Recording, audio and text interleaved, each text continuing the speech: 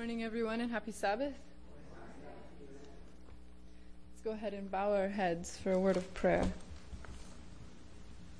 Dear Father in heaven, Lord, again, I thank you so much that we have the opportunity to meet here openly, Lord, and to learn more about you. I ask now that you bless the words that I say, Lord, that it be your words and not my own. I thank you, Lord, for all that you do for us. Amen. He sat there. He was thinking about the events of the last couple days. And although he should have felt joy and excitement, he felt nothing but fear, anxiety, and sadness. In fact, one could argue that he was probably depressed. And as he sat there, his back to a tree, he asked that he might die. In fact, despite all the successes in his life, despite all that he had done, all the ways that God had used him, all the ways that he'd worked for God, all the people he had touched in his lifetime, at this moment, all he could see was his greatest failure, what he thought was his greatest failure.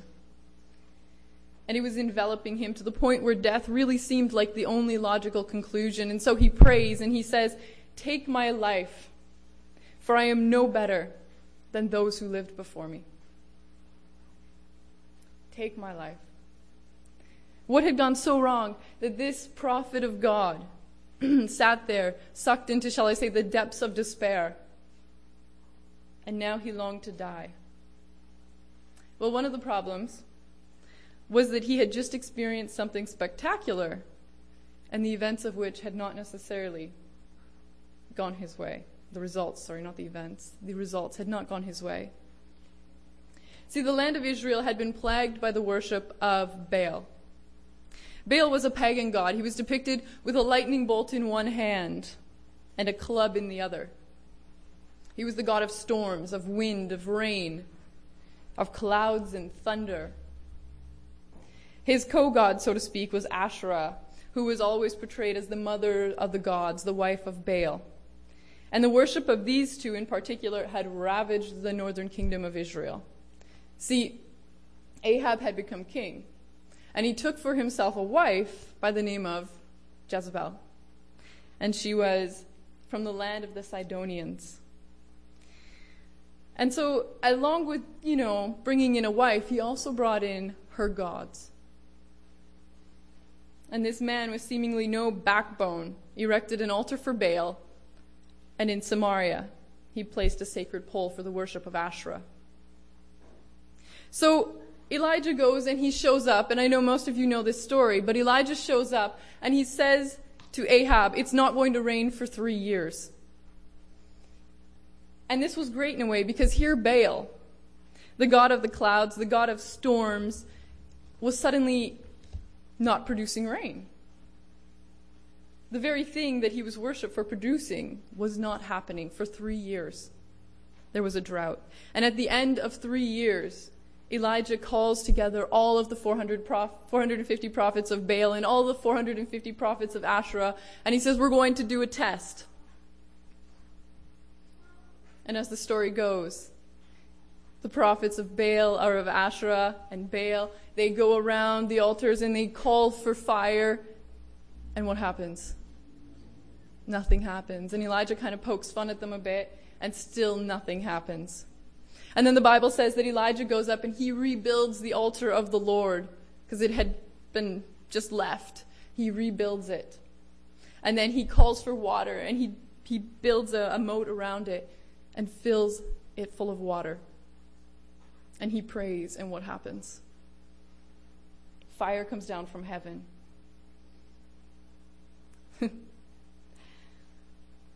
Now Israel knows who God is, right? They have just seen it firsthand, what God can do.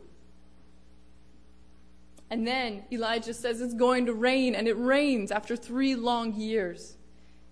Baal has surely been defeated. What a day, what a victory.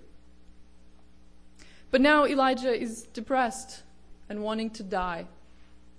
After all that, he's saying, He's no better than those who lived before him. God, just please let me die. After all that, something else had happened though. See, Ahab goes home and he tells Jezebel what has just happened that day. And Jezebel is furious. And she says, you know what? She sends a messenger to Elijah and she says, I want your head, essentially. Tomorrow at this time, I want you dead. And the Bible says Elijah is afraid. Go with me to 1 Kings 19, verse 3. 1 Kings 19, verse 3.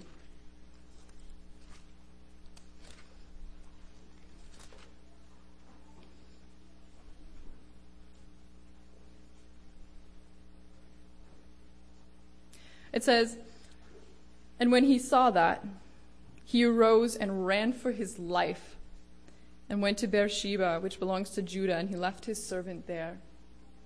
So there he goes, running for his life. Here he was, having just completed such a great victory for God. And now he's scared to death, running away, depressed, and wanting to die. And the interesting thing about this story is he was human. Sometimes it's easy to read the stories in the Bible and think of the people as more than human, as somehow perfect. You know, they lived long ago, they had this great relationship with God.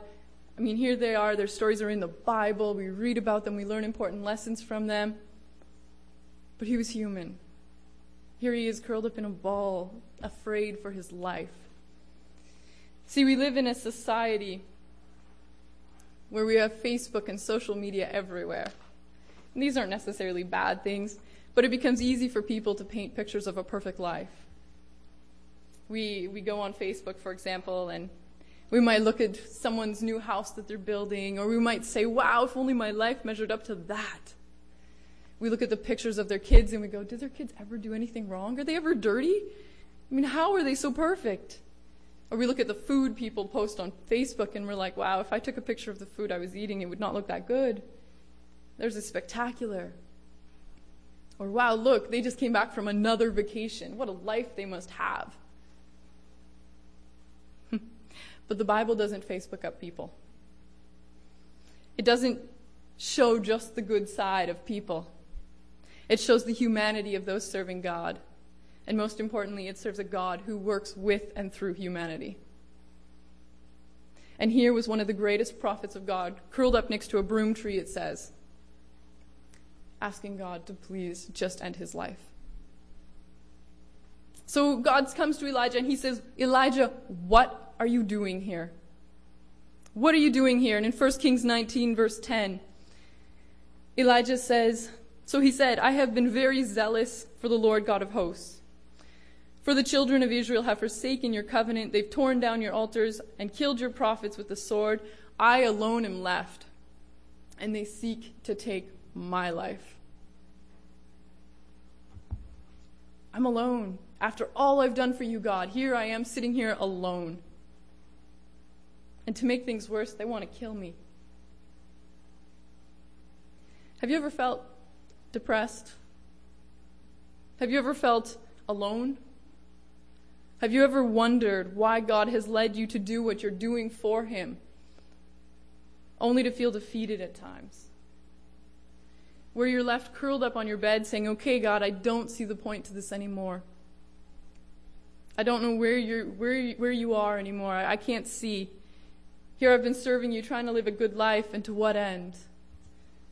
Just last Sunday I was talking to a lady in the Kingston church, and she was telling me her grandson, he goes to public school, he's 10 years old, and he comes home at night and he says, Nana, I'm the only one that believes in God at my school.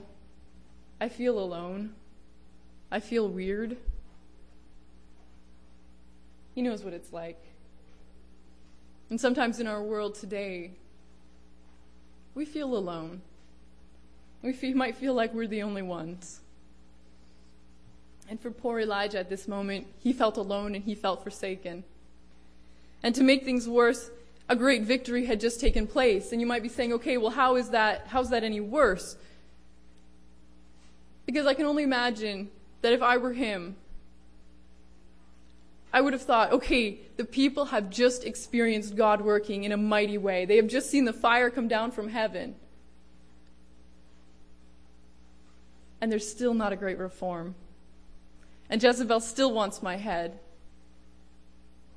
What's going on here? Despite all that. And so he runs away scared. And in our own lives, we serve God faithfully. And perhaps something happens and we say, okay, now finally people are going to see God working. And in the end, maybe nobody cares. You know, maybe you offer Bible studies to people and they don't seem to care. And you're sitting there going, okay, God, I don't understand. I don't understand what's happening. And it's easy to become discouraged like Elijah. But at this point in Elijah's story, he was going his own way. He was on his own journey. This was not a place where God wanted him to be. Thus God asks him, Elijah, what are you doing here? He was supposed to have stayed in Israel. Despite what Jezebel had said, God had protected him and led him in the past, and God would have done so again. So often it becomes too easy for us to merely pack up and run when God wants us to stay and fight. And I don't mean fight in a literal meaning. And I can't even explain to you what I mean, because each one of you are going through your own battles and in your own way. And God is leading in your own lives. Don't give up. God can do something great even when we feel at our lowest. Even when we feel we have given all we can in life, when we feel used, when we feel scared, when we feel anxious, when we feel depressed, when we feel alone, God can use that. Another great lesson from this story is the fact that even though Elijah ran when he should have stayed, even though Elijah was depressed and wanted to die, even though Elijah wanted to merely give up and saw himself as alone, God dealt tenderly and lovingly with him, sending angels to feed him when he was too depressed and upset to get up and eat for himself. That's the kind of God we serve. And as a result, something else great happened. Elijah gets up, he travels for 40 more days, and he arrives at Mount Horeb and he sits in a cave. Now this is the same mountain where Moses often conversed with God. And it's like in this journey of depression, it was as though he was trying hard to find God through his pain. And sometimes as mothers or fathers or grandparents, aunts, uncles, leaders in the church, sometimes maybe we get to a point in our lives where we say, okay, God, I need to reconnect with you. Things are getting a little fuzzy. I need to reconnect with you. And so God says to Elijah, he says, go out and stand on the mountain before the Lord, for the Lord is about to pass by, in 1 Kings 19, verse 11. And so Elijah, standing in the cave, watches. And the Bible says, a great and strong wind tore into the mountains and broke the rocks in pieces before the Lord, but the Lord was not in the wind. And after the wind, an earthquake, but the Lord was not in the earthquake. And after the earthquake, a fire, but the Lord was not in the fire. And after the fire, a still, small voice. A still, small voice. And then God again says, Elijah, what are you doing here? God had revealed himself to Elijah in a very strange way. To us reading this today, we have our New Testament glasses on. We have our Spirit of Prophecy glasses on. We have our historical lenses on, and we look back on the story and we go, okay, we understand what's going on here. But to Elijah that day, God had revealed himself in a very unique way, as a still, small voice. I had a professor in university who really brought this out. He taught a course on the Old Testament, and he told us something interesting about this story. He said that this revealing, that of a still, small voice, is that so often before God had revealed himself with lightning and thunder. For example, the time when God revealed himself to the Israelites on Mount Sinai, and he'd given them the 10 Commandments. And there's a progression of God revealing himself to his people throughout the Old Testament in a way that they would understand, because he reached them where they were at and with their understanding of who a God was. See, in their minds, they'd been so long in Egypt, and they had these other nations around them, such as the Canaanites and such. And their gods were loud, and they were boisterous, and they often depicted themselves with thunder and lightning. And in an attempt to reach them, God used methods that they would understand. That's why when we look at it, we're like, this doesn't make sense.